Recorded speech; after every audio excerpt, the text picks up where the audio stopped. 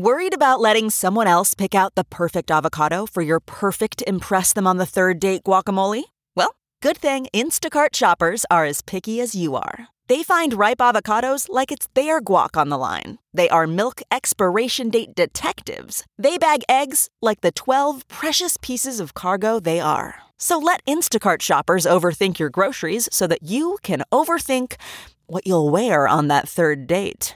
Download the Instacart app today to get free delivery on your first 3 orders, while supplies last. Minimum $10 per order. Additional terms apply. Hit it! President of the United States has a moral obligation to make America constitutional again, therefore go full bore in the nomination process for Supreme Court Justice. Stand by. The doors of the newsroom are locked and the PC police are not getting in. So sit back and relax as we unfold today's edition of the Ledger Report. One anchorman was more man than the rest. His name was Graham Ledger.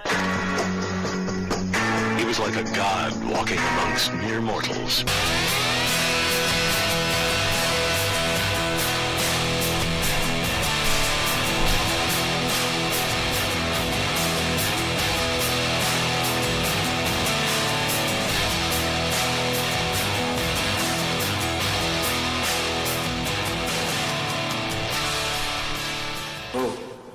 To jam this nomination through the Senate is just an exercise in raw political power. Stop tape. So this is Joe Biden apparently trying to read off a teleprompter here, telling us that it's all about raw political power if the 45th President of the United States fulfills his constitutional duty, and that is nominate someone who would go through a process in the United States Senate for confirmation to be on the United States Supreme Court. Joe Biden wants us to believe that the President of the United States should not do his constitutional duty. But this is bigger, in my opinion, than just fulfilling the Article 2 requirements as Commander-in-Chief and President of the United States. President Trump was elected, in my opinion, to make America great again. But from my perspective, and has always been my perspective regarding the 2016 election cycle, and certainly prior to that, is that we've got to make the United States constitutional again. And this president, the 45th President of the United States, has governed in a manner more constitutional, certainly than the prior president, the 44th president, who abused the United States Constitution. But even if we go back to the prior Republican president, George W. Bush, the 43rd president of the United States, George W. Bush didn't govern with an adherence to the United States Constitution and the founding documents. George W. Bush is a prototypical rhino. He did some things in a constitutional manner, and then he did some things in a very anti-constitutional manner. This president, Donald Trump, on a constitution scale, has been darn near perfect, certainly in the 90th percentile. You know, he's up there with Ted Cruz if we were rating people and our elected officials in Washington, D.C., he's certainly up there with Ted Cruz and Mike Lee of Utah in terms of their adherence and their fidelity to the United States Constitution. And so Joe Biden is playing pure politics. It's not about power, Joe Biden. It's about, number one, fulfilling the duty of the President of the United States, but an even higher calling here. And that is to try and put people on the United States Supreme Court who are constructionists, a la Clarence Thomas and Justice Scalia. I put Clarence Thomas at the top of the list and Scalia right next to him, but below Clarence Thomas. The goal should be here to put another Clarence Thomas, if it exists, if he or she exists in this country, on the United States Supreme Court. That would be my goal if I was the President of the United States. And all this nonsense, absolute nonsense, because a woman died, Ruth Bader Ginsburg, you've got to nominate a woman. This is really a corrupt way of thinking. It is absolutely abhorrent. It's against what everything this country stands for. You need to nominate, Mr. President, the best candidate. Has nothing to do whether he puts on pants in the morning or she puts on a skirt in the morning. That's what the Democrats do. The Democrats say, oh, we need to nominate a female person of color. It's just like Kamala Harris, you know? The only reason why Kamala Harris, well, there's a couple of reasons, politically speaking, but one of the main reasons why Kamala Harris, or Kamala, whatever it is Joe Biden's vice presidential running mate, is because she puts on a skirt in the morning and she's a, quote, woman of color. That's it. Doesn't matter about her radical background or her failure background. Doesn't matter about her background with Willie Brown in San Francisco. The main criteria for the Democrats was a woman of color. And so this is a Democrat game. And the President of the United States should not play that game. If there's a Clarence Thomas out there, no matter what his skin color is, he should be the nominee. And if there is a female version of Clarence Thomas out there, then she should be the nominee. That's it.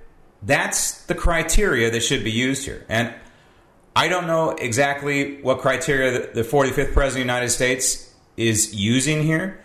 If he nominates a constructionist, that is someone who holds dear the United States Constitution and will interpret laws based on the Constitution and will not legislate from the bench, then that's good enough for me.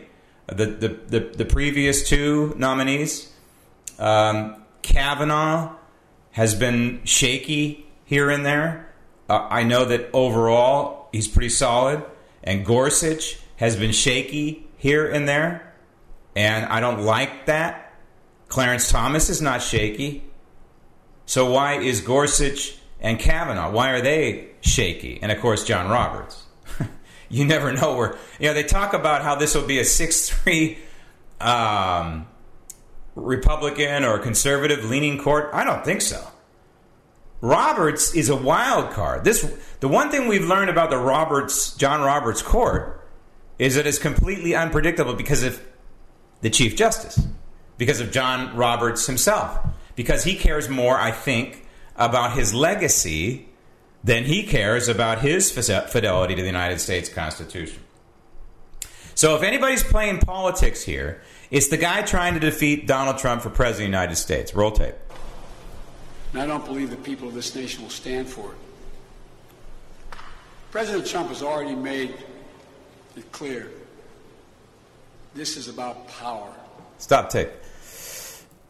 Again, it's about fulfilling a duty as president, commander-in-chief, but really also a manifest destiny here, because we're at a political crossroads and we're at a constitutional crisis in this country, and there's no doubt about it. And I've talked about this ad nauseum over the years, that we have an out-of-control federal government that is grown into this behemoth that the framers of the Constitution would have never imagined and certainly would have never approved of. And then we also have this fourth branch of government that I talk about, and some people say there is no fourth branch of government. Well, there is a fourth branch of government. It's also called the swamp. And this bureaucracy that has grown exponentially and completely out of control. So we have, in some ways, all of government out of control. The legislature, and look at Nancy Pelosi. The framers of the Constitution would have never envisioned the Speaker of the House doing what Nancy Pelosi has done, and that's effectively take over Congress like she did during impeachment. And we have the executive branch. We saw what Barack Obama did in abusing his powers as the chief executive, in writing legislation from the Oval Office and rewriting legislation from the Oval Office and saying he has a pen and a phone and he's just going to go ahead and unilaterally wave a magic wand and say a million or so illegal immigrants are suddenly legal. And, of course, we have the third branch of government, the judiciary, that is completely out of control, especially in the lower courts. The Supreme Court is not predictable, and that's scary. I think the Supreme Court should be predictable. I think the Supreme Court should be 100% predictable, because those people should be simply interpreting laws based on the United States Constitution. Everybody in this country should be able to read the United States Constitution. And so if you have a ruling on abortion, for example, that abortion is, quote, legal, which is the misreading, if you will, of a Roe versus Wade, that it, quote, legalized abortion in this country. It's not exactly what happened. But the bottom line is that's the net result, right? So if you legalize murder, how exactly is that consistent with life, liberty, and the pursuit of happiness in the Declaration of Independence? How is that consistent with the Bill of Rights in the United States Constitution? How is it consistent with the Judeo-Christian foundation of this republic? It's not. So the judicial branch is completely out of control. And then we have the Peter Strzok's of the world, the fourth branch of government, if you will, the swamp, that is completely out of control, that's governed by unions instead of we the people. And again, the framers of the Constitution never would have envisioned this fourth branch of government. So the president, the 45th president, Donald Trump, has a manifest destiny here. And the manifest destiny is to make the United States constitutional again. And one of the ways is to nominate a constructionist to the United States Supreme Court. And he's got a short list, apparently. And one of the names on the list is this Amy Coney Barrett. Hope I'm pronouncing your name right. Amy Coney Barrett. Not easy to say. They call her ACB. Much like RBG. Now she's ACB. She's currently on the Seventh Circuit Court of Appeals. More on her in just a moment. But it's got the left in a panic. And one of the reasons they're in a panic right now is, first of all, that Donald Trump would nominate anybody this close to an election. We're around 40 days before the election, 40 days plus. And number two, that he would be tossing around a Catholic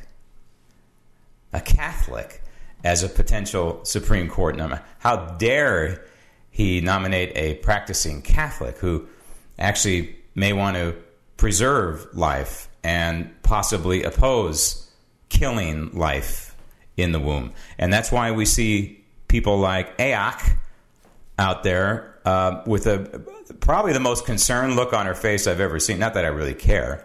I'm sure she had a concerned look on her face at about 1:30 in the morning behind that bar when she wanted people out of the bar. She didn't want to mix any more drinks. She wanted to go home so she could read Chairman Mao. But she looks very concerned right now. Roll tape.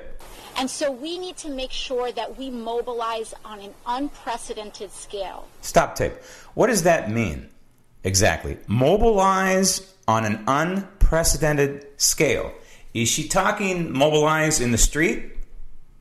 A la what's going on in Portland, day 743 of rioting? Or in Seattle, or in Los Angeles, or in Boston, or in New York, on a daily basis in New York, or Chicago with the free-for-all, the shooting free-for-all. What does she mean, mobilization? Is she meaning in a constitutional sense? Is that what she means? How? If she means from a constitutional perspective, what does she mean about mobilizing? Does that mean reaching out to your United States senator and saying, hey, this is how we would like you to vote? That's fine. But is she telegraphing here something? Is she having the old dog whistle, as the left likes? Is this a dog whistle?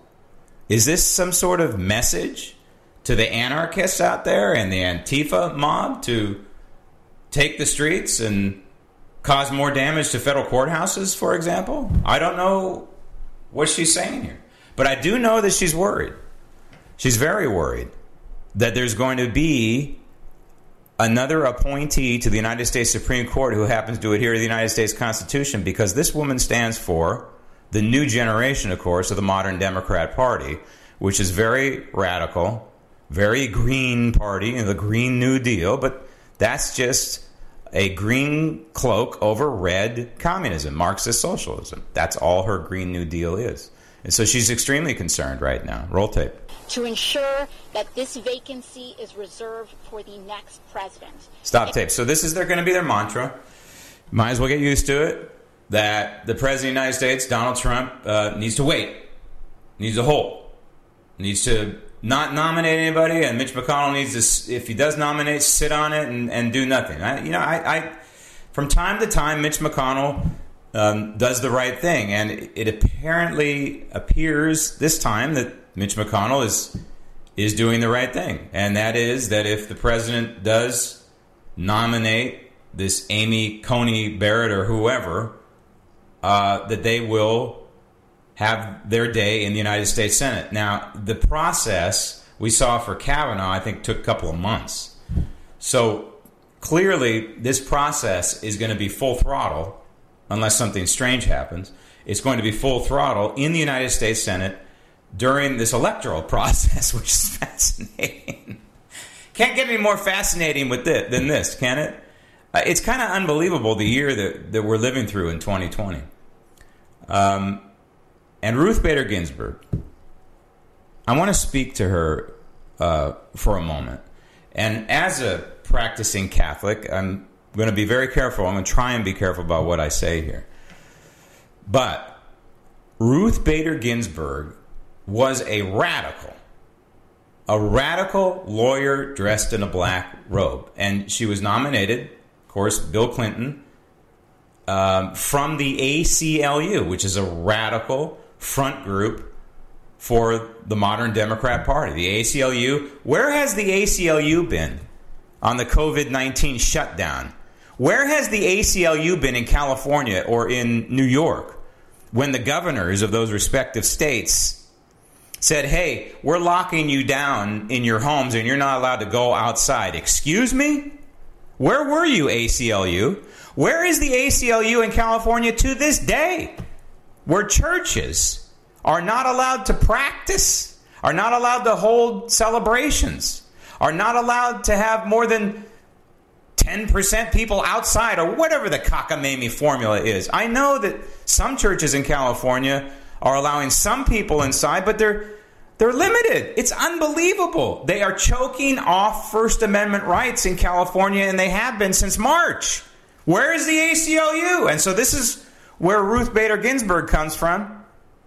Ruth Bader Ginsburg, to me, is the epitome of devil on earth.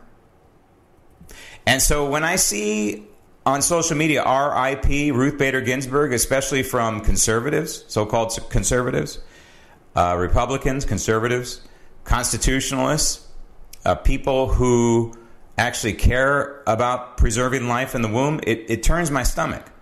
And so I have taken to social media, and instead of putting RIP, I've been putting RIH, rest in hell, because I believe that Ruth Bader Ginsburg is taking her place in the afterlife along with Hitler, along with Pol Pot, along with Marx, along with Stalin, and all the other people who have imposed death and mayhem on people. Ruth Bader Ginsburg is indirectly responsible for millions and millions of babies being ripped out of the womb and murdered. That's just the tip of the Ruth Bader Ginsburg iceberg. And so that's her legacy. When Mitt Romney comes out and issues some sort of crazy, glowing statement about the long career for women's rights of Ruth Bader Ginsburg and this champion for women's rights, well, I have a little bulletin for the senator from Utah, and that is, last I checked, 51% of all abortions are females. And Ruth Bader Ginsburg facilitated millions and millions and millions of abortions in this country. And so how exactly, Mitt Romney, is Ruth Bader Ginsburg a champion of women's rights when she's murdering them, helping to murder them? Have you thought, these Republicans, these conservatives, have they thought this through about what Ruth Bader Ginsburg represents on the court, even beyond just the abortion issue and the way that she legislated from the bench?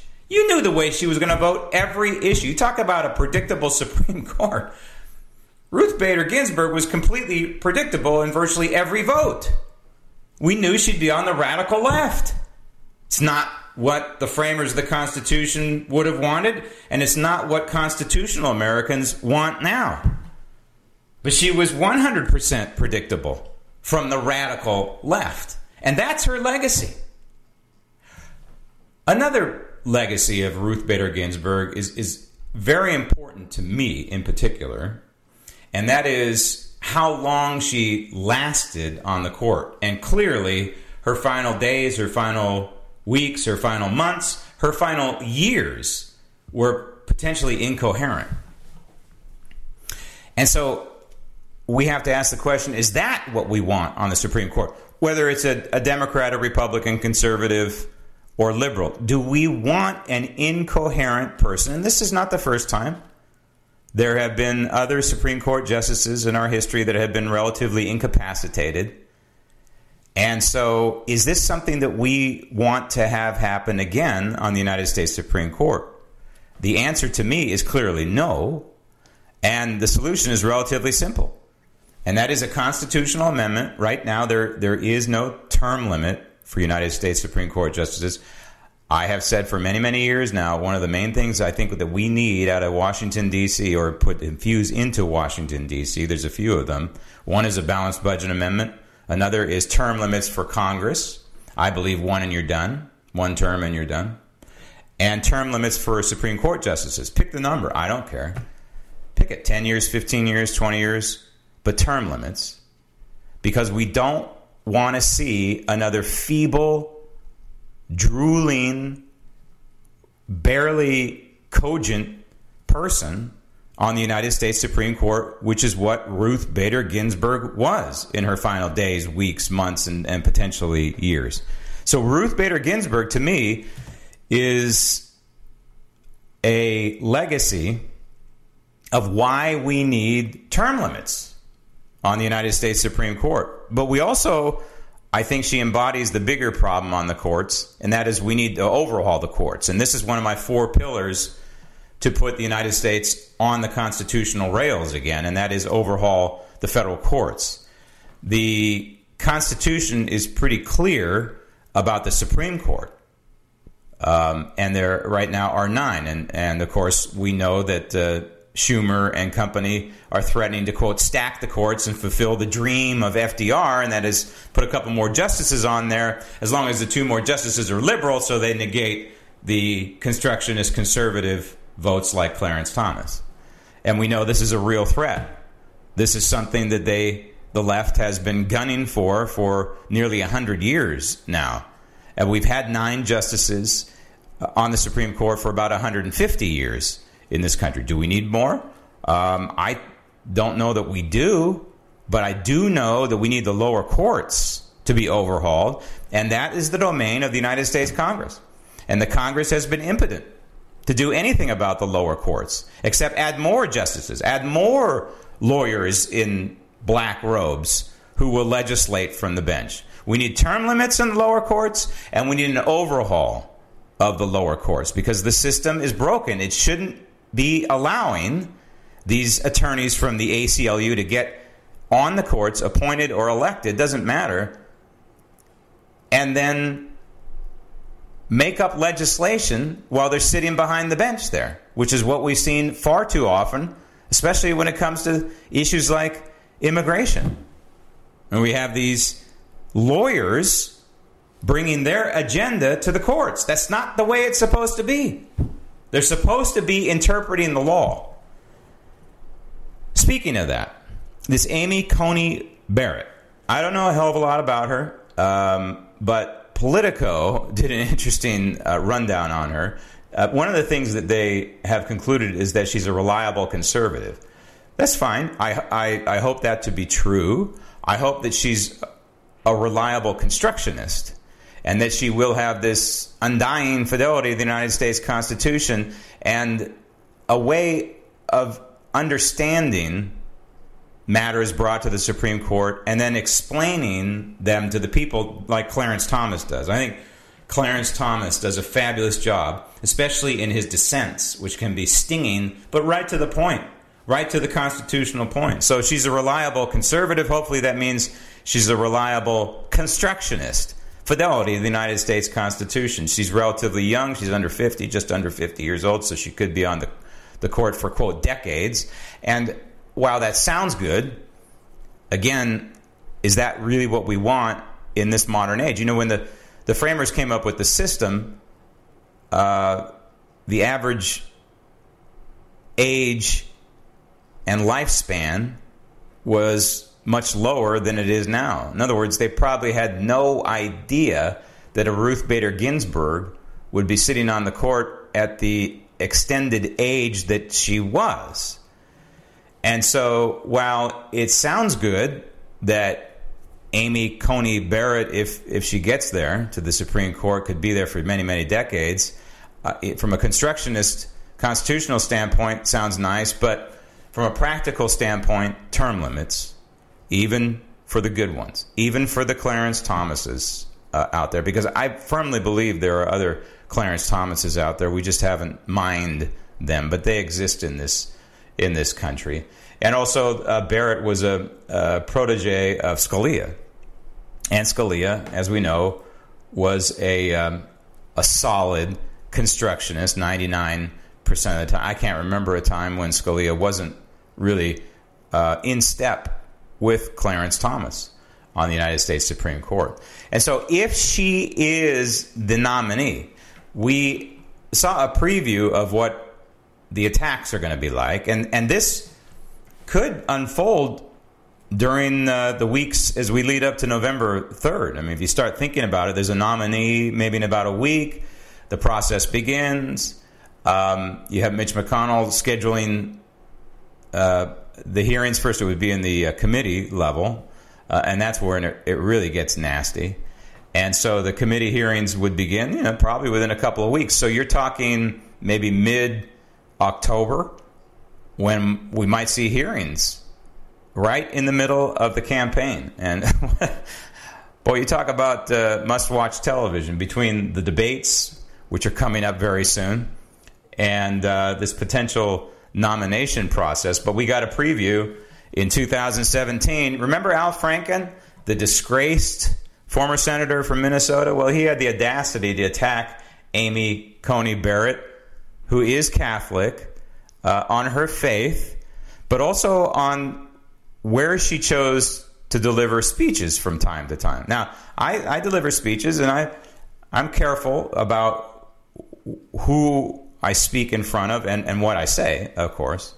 And apparently Amy Coney Barrett a few years ago spoke before the group, what's called ADF. If you don't know, ADF is the Alliance Defending Freedom, which is a conservative Christian nonprofit group, which means that Al Franken hates it. And, of course, adheres to anything the radical left says about the ADF. So I want to go back to 2017 during the nomination process for Amy Coney Barrett of the 7th Circuit Court of Appeals, which is where she is right now, and Al Franken, the disgraced former senator from Minnesota. Roll tape. I knew about the Southern Poverty Law Center's classification of ADF as a hate group. And no, yes, I didn't ask you that. What I asked you was a simple question. I do know what the Southern Poverty Law Center is. Okay, what are they? What do they do? Well, I'm speaking generally. I'm generally aware that the Southern Poverty Law Center fights discrimination and that they do classify some groups as hate groups. Stop tape. Southern Poverty Law Center is a militant arm of the Democrat Party, and their job is to attack conservatives like me, or conservatives like Amy Coney Barrett, or conservatives anywhere and everywhere, and classify certain groups as, quote, hate groups, so they can be on the hate list, so local DAs can charge a hate crime. The ADF is not a hate group. The ADF... the Southern Poverty Law Center, if you go on their list of, quote, hate groups, these are all mostly groups that actually adhere to this crazy thing called the Constitution and this crazy concept called the Judeo-Christian foundation of this republic.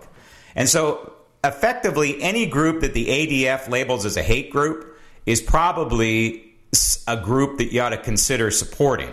I haven't looked on their website recently, but I know that that's all they do. They just attack good, solid, like Patriot Prayer. If I remember right, they have classified Patriot Prayer as a hate group. Think about that. You're praying. Christian, Jewish, Muslim, you're praying, and you are necessarily a hate group because of you have the word patriot as the modifier. More from 2017. Roll tape. Yeah, they track hate groups. And you spoke at an event sponsored by one of those hate groups. Stop tape. See, so there you go. It's a nice little circle, isn't it? You have the Democrats going to the Southern Poverty Law Center, and the Southern Poverty Law Center doing the legwork to label this group or this person a hate group or a hate person. I'm surprised I'm not on there. I might be on the list. A hate person. No, by definition, Christians, we're not supposed to hate. I can talk about Ruth Bader Ginsburg and where I believe her place is in the afterworld. That's not hate. That's myself interpreting how God would handle someone who is complicit to murder. That's just my opinion. The Southern Poverty Law Center is a political attack dog on behalf of the Democrat Party, so losers like Al Franken can pull up their page and say, aha, the ADF is on the Southern Poverty Law Center hate page. And Amy Coney Barrett spoke before the ADF, and so therefore she must be a hater. See how this goes? So if I supported the ADF, I would be a hater too. It's a Christian group. And there's an old expression that you can tell we are Christians by our love. That's what we're supposed to be doing. And not all Christians do that, obviously. But the ADF is not a hate group. The Southern Poverty Law Center is the hate group. And so here we are. We're staring down the barrel of a confirmation process, potentially Amy Coney Barrett Part 2, 3 years later, right in the middle of a campaign. And right during, apparently, if this transpires the way I think it might, right during all the debates. And the next debate, or the first debate, I should say, it's what we've been debating now for how many, ad nauseum, right? The first debate is September 29. It's not very far away. And the Ledger Register is how important are the presidential debates. I firmly believe they're crucially important during this election cycle because I think they're going to expose to some Americans who haven't been paying attention that Joe Biden is senile. And so you can go to grahamledger.com, and you can answer that question, or you can go and use the Zip app on your phone. Zip app. Download it if you don't have it already. Put Ledger in the quick code box, and you can answer the question. And the question remains for Donald Trump, how quickly can he get the nominee? It's not whether he should. I believe he has a moral obligation to get this nominee through as quickly as possible and get a constructionist on the United States Supreme Court, because the president has a moral obligation to make America not just great again, but to make America constitutional again. This edition of the Ledger Report is on its way to the Archives Library of Congress. Thank you for listening. I'm Graham Ledger. And remember, if today you hear his voice, harden not your heart.